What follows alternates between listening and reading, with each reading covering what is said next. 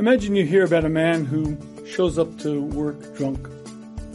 Initially, you're a little critical, but then you hear the rest of the story. One of his kids is sick. He's been having a lot of financial problems lately. His wife and he have been fighting cats and dogs. He's had a very rough past 2 years. He's been drinking more than he should be, and he showed up to work drunk.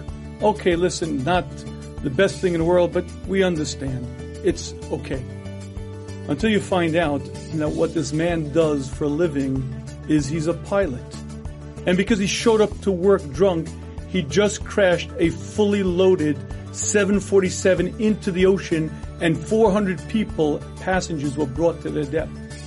You see, certain jobs leave no tolerance for very, very sloppy behavior. And here's the observation. Life is precious. But I have a life. I've been gifted with this thing called life. And what am I doing with this thing called life? What am I accomplishing? What are my goals? What are my aspirations?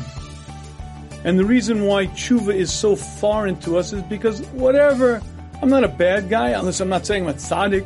I'm not doing big averas. I'm basically doing what I'm supposed to. What do you want from me? Until you find out how valuable you are, until you read Chazals and you begin to understand what an impact you have on you, how much you change and grow based on what you do, how much you change others based on what you do.